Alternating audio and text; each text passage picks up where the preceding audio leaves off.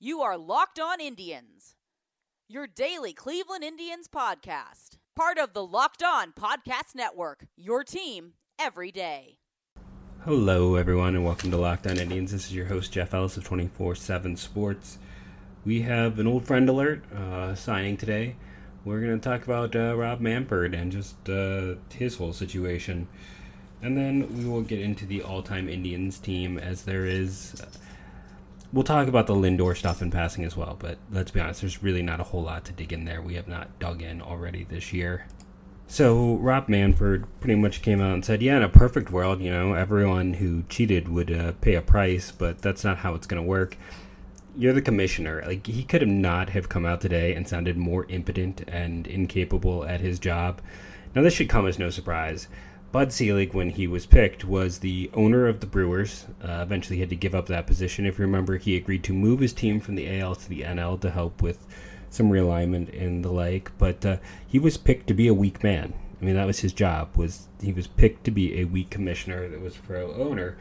And Manfred is basically doing more of the same. I mean, this is Selig's picked, successor. So it should come as no surprise that he can sit back and make statements like he made, which just sound so very toothless, and that, really the office of the commissioner has no power over the game itself. Every day it's harder and harder to be an apologist for the Astros, and it's harder and harder to not look at the slap on the wrist, which at first I was like, that's a pretty big cost. And then within days, the Houston Astros sign a player for $4.4 million, which is equivalent of like a top 10 pick. Let me get the guy's name. I should have it in front of me already.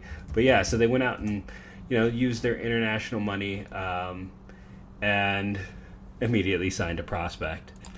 So they will sign Pedro Leon on July 2nd, and it'll be for $4.4 million. He's 21 years old. He'll probably jump all the way up into AAA. He's played in the Cuban League. So yes, the Astros lose their first and second rounders. And if you look at all of the money in those picks in terms of competitive, what they're losing in terms of their pool money, it wouldn't equal the 4.4 they're spending on this one player here. So yeah, that's really all you really need to say about it. I mean, if they really wanted to get him, they would have taken away that international pool money as well, but the international pool money then gave them a way to still go out and do what they need to do. So yeah, the Astros cheated to win at a very cheap price, and that's what we're going to see. And players have a right to be pissed, and Astros players it's really hard to look at them and their statements and think of anything other than it sounding incredibly weak. I think we can all agree, the whole, I was just being a good player, a good teammate, I was listening to my coach. That doesn't seem to hold a lot of water at this point. I don't see how anyone can really defend that position, and I don't see how we're kind of where we are. It is interesting, and I get it. I know why the Braves got a bigger punishment than the Astros did, and that's because the Astros cooperated and the Braves did not, and that's really what it got down to with the Braves. But what the Astros did was a bigger deal, and they got less of a punishment. So, yeah, we'll move on from that. Old friend alert: Cody Anderson signed a minor league deal with the Mariners. He was always a two-pitch guy. He had that big velocity, but it was not. He couldn't. It was a pretty straight fastball, and we'll see if he gets, turns into anything. At this point, he is 29 years of age, and he had 5 games in the big leagues last year, all pretty disastrous. 2015 at age 24 was when he made his debut, and in 91 innings, he had a 3.05 ERA and 15 starts. He looked like a part of the future of the Cleveland Indians at that point. I really liked him. His ERA plus was a 141, though his FIP was a 427, which showed that he was playing over his head, but not massively. If I was looking at numbers then the way I look at them now, and I was to a degree, but I obviously in 2015 just wasn't as much, because I would have saw the 4.3 strikeouts per 9 and been like, this isn't going to work.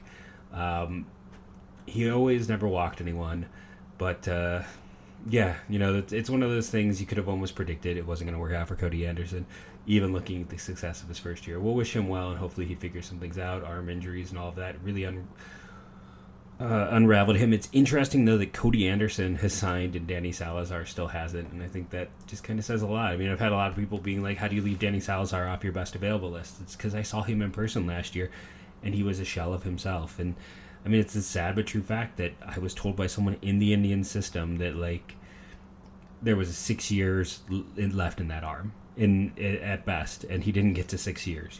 He got to, like, 5 from that point. But it was almost like there was a view in system that at some point he was going to implode. And he did. And now no one is taking a gamble at all. So, no Danny Salazar, but Cody Anderson has signed. Let's quickly dive into Francisco Lindor's comments. I mean, he's saying the right things, but when you get right down to it, Lindor has no interest in signing with the Cleveland Indians, signing an extension. I don't take anything he says. I mean, he likes it here. I'm not denying that. I also think he wants to raise his Q rating, and I also think he wants to get paid. Everything he has done from the moment he has come up has been to set himself up to get to that payday, to get to free agency as quickly as possible. He has no interest in signing an extension. He doesn't. The Indians, I had from, a reliable source, basically came up to him the same way they came up to Jose Ramirez and, Grady Sizemore and guys before that, and offered him an extension when he was making nothing. Like, okay, we'll buy out 2 years of your free agency. It'll be at a good price, and we'll do your basic cheap deal where you're going to get money right away, but we're going to get a little bit of free agency on the back end. It's what the Indians have always done. It's been successful sometimes. Other times it has turned into an anchor. But the Indians tried that, and Lindor had no interest. His agent has no interest. I've discussed many times how his agent it is in his best interest more than anyone else's to get, even maybe more than Lindor's, to get Lindor to free agency and get a massive deal. Agents make their names on big money free agent deals. This agent needs to make his name on that big money free agent deal. So if he can get Lindor big money, he's going to get a lot more clients. It makes his life better. And for Lindor, I mean, he's a top 5, top 10 player in all of baseball. He has every right to go to free agency and see what the open market will pay. This is, it's somewhat similar to LeBron back when he was with the Cavs. You can say all the right things, but the writing's on the wall. We knew, I think we all kind of expected both times with LeBron to bolt, and with Lindor, we know he's going to bolt. That's just the way of how this works. And the only difference is when LeBron was at the Cavs, both times they were the ones who could offer the most money, so it wasn't about the money with LeBron. In this case, it's going to be about the money, and it is going to be about raising his Q rating. And, I mean, it's weird because we live in this day and age where everyone is everywhere all the time, but it is still easier to get a national contract in baseball or, a big advertisement deal if you're a coastal guy. It just is. It's not like the NBA. It's not like the NFL. It's a league where, I mean, I say this as someone who writes about it. It's declining ridership positions. You look around anywhere, there's not places hiring baseball writers outside of The Athletic. ESPN, if you look at all of the guys they've brought in over the past few years, bringing in Jeff Passan and the like, they have set themselves up not so much as baseball writers. I mean, Passan is a great writer, but when you look at the Woj, the Passans, the Schefters, they're more about we broke the story. Like, that is where it goes. And baseball in general, it's just, I mean, I'm facing that now. Like, Scout was a great site. It had a ton of sister sites. And it was that whole model of, like, basically every city would be represented. And that's where I had my most success, far and away, as a writer. I mean, not even close. I peaked in my writing 2-3 years ago when Scout was at its best. And eventually 24/7 bought us, and now they're not going to do pro sports. It was finally announced this week that Indians Baseball Insider is basically going away, which is where I started back when it was Indians Prospect Insider. I was the first guy Tony brought in. I had been talking with someone that prospects are growing. We should make a site that's only for prospects. And then I found that site when someone's done it. And it's something like, I remember one of my first write-ups being like diamonds in high A or something like that, or low A. And someone like Connor Grams, who the Indians traded Rafael Betancourt for, and some of those lesser pieces and trades. But that's where I started, and that site's not going to exist because they couldn't even find a place that would take them. They couldn't find a place that would absorb them. You have your Bleacher Reports and your like, but baseball on the whole it's making huge contracts and it's doing well. I'm not saying it's the death of the game, but it's a weird place where I don't know if people just don't want to read about baseball anymore. It used to be the prestige writing position, but baseball writing jobs are disappearing more and more every day, and it's kind of a hard, sad state to face, where I see a lot of friends and people I respected in the field who have moved on to other things. Wow, that's depressing. So with Lindor, I can't blame him. Get your money. You have a window to make money in. Moving to a coastal place will probably get you the most money and get him the advertising he should get. I mean, the way he plays the game, his personality, he should be one of the faces of baseball. But at the same time, baseball has a hard time marketing Mike Trout, and Mike Trout is an uber athletic white guy. Like, I only bring up race because most of the country are white. I'm not going to dive into anything beyond that. But Mike Trout should be very easy to sell. When you look at all the people who get mad at the NFL, Mike Trout, perfect guy to do the counter sell to that grouping. It's just, I don't understand baseball. I don't understand what they're doing. But I mean, one can make a strong case that the commissionership in every sport is doing a pretty piss poor job. I mean, you look at what happened in the NHL, where it almost feels like Bettman was a sleeper agent. We already talked about baseball. NBA with their declining revenues and viewership, but I think Adam Silver is actually probably the best commissioner, and then Goodall with all of his stuff. It's interesting to kind of see. We'll have to continue to watch, but yeah, commissioners not doing much, it feels like. Deep breath. Sorry, everyone. Bringing it down.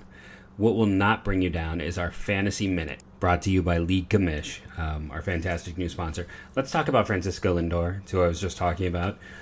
He is definitely going to outperform last year because he missed significant time a year ago, and he's not going to miss significant time this year, fingers crossed.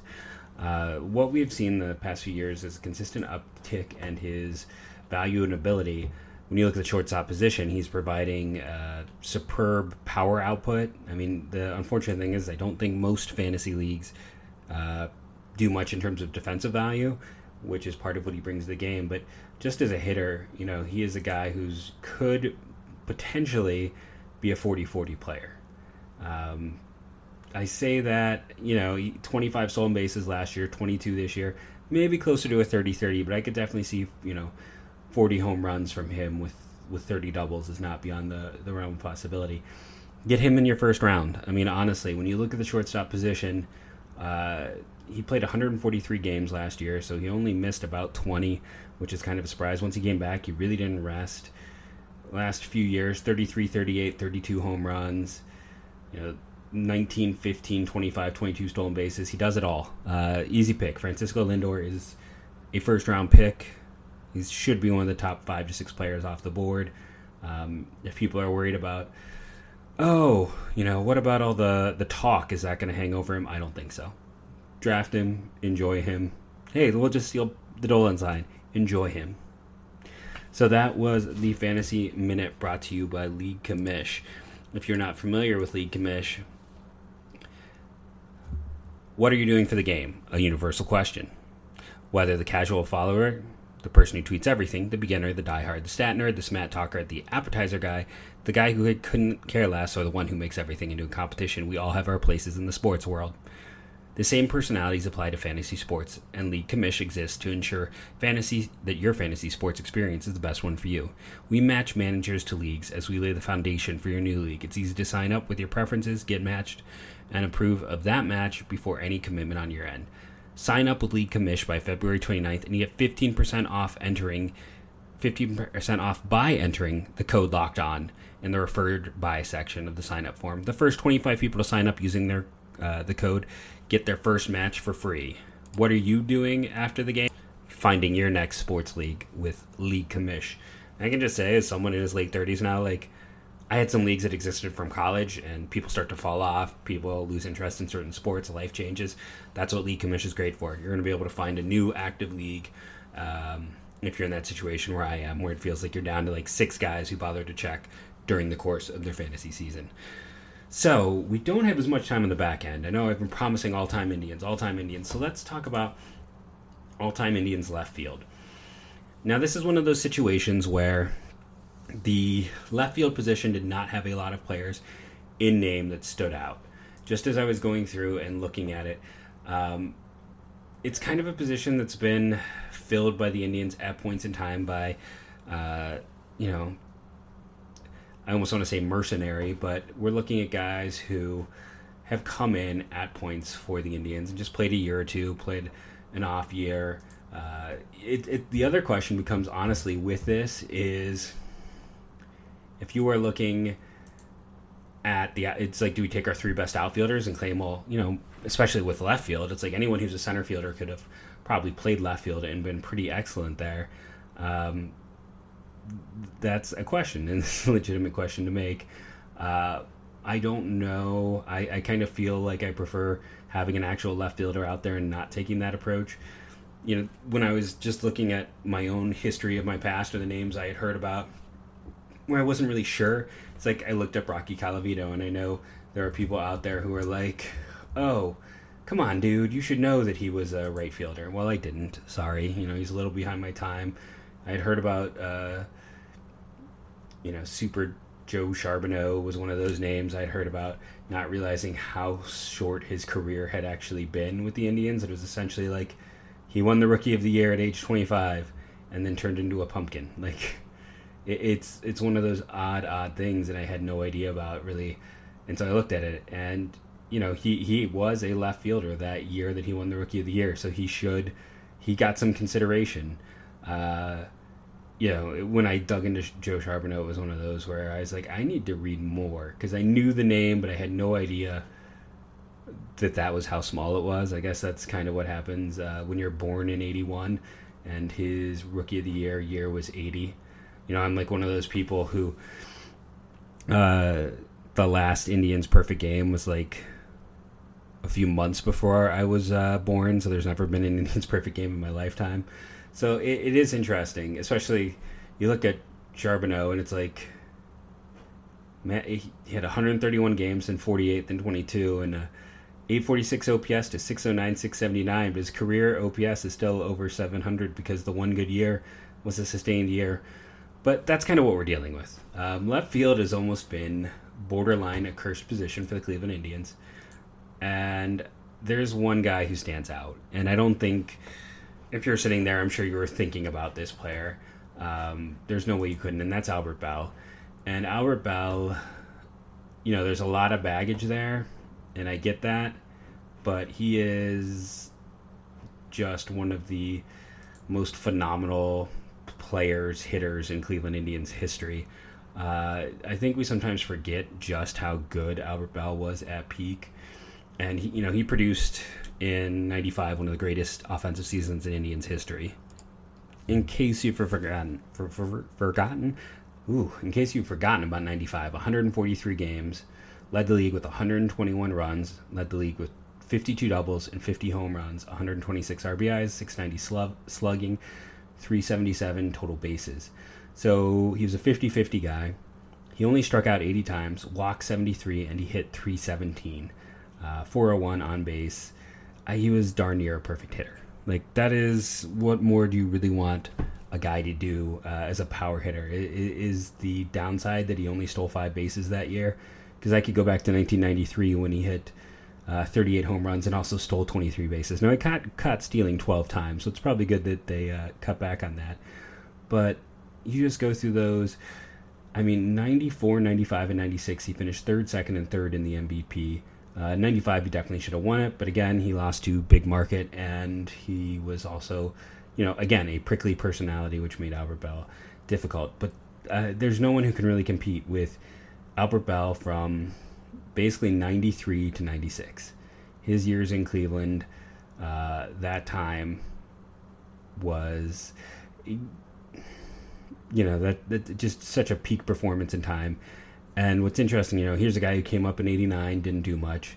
Got a cup of coffee in 90, didn't do much. Came up in 91 and had a good long year, and he hit 28 home runs, and that was kind of enough to kind of get him on the board. Comes back the next year with 34. One can really make a case, even though he wasn't like that all-star level in 91 or 92. 92, he did get some MVP votes, interestingly enough. But you just look at the power production. once he was up to stay in 91, 28, 34, 38, 36, 50, 48.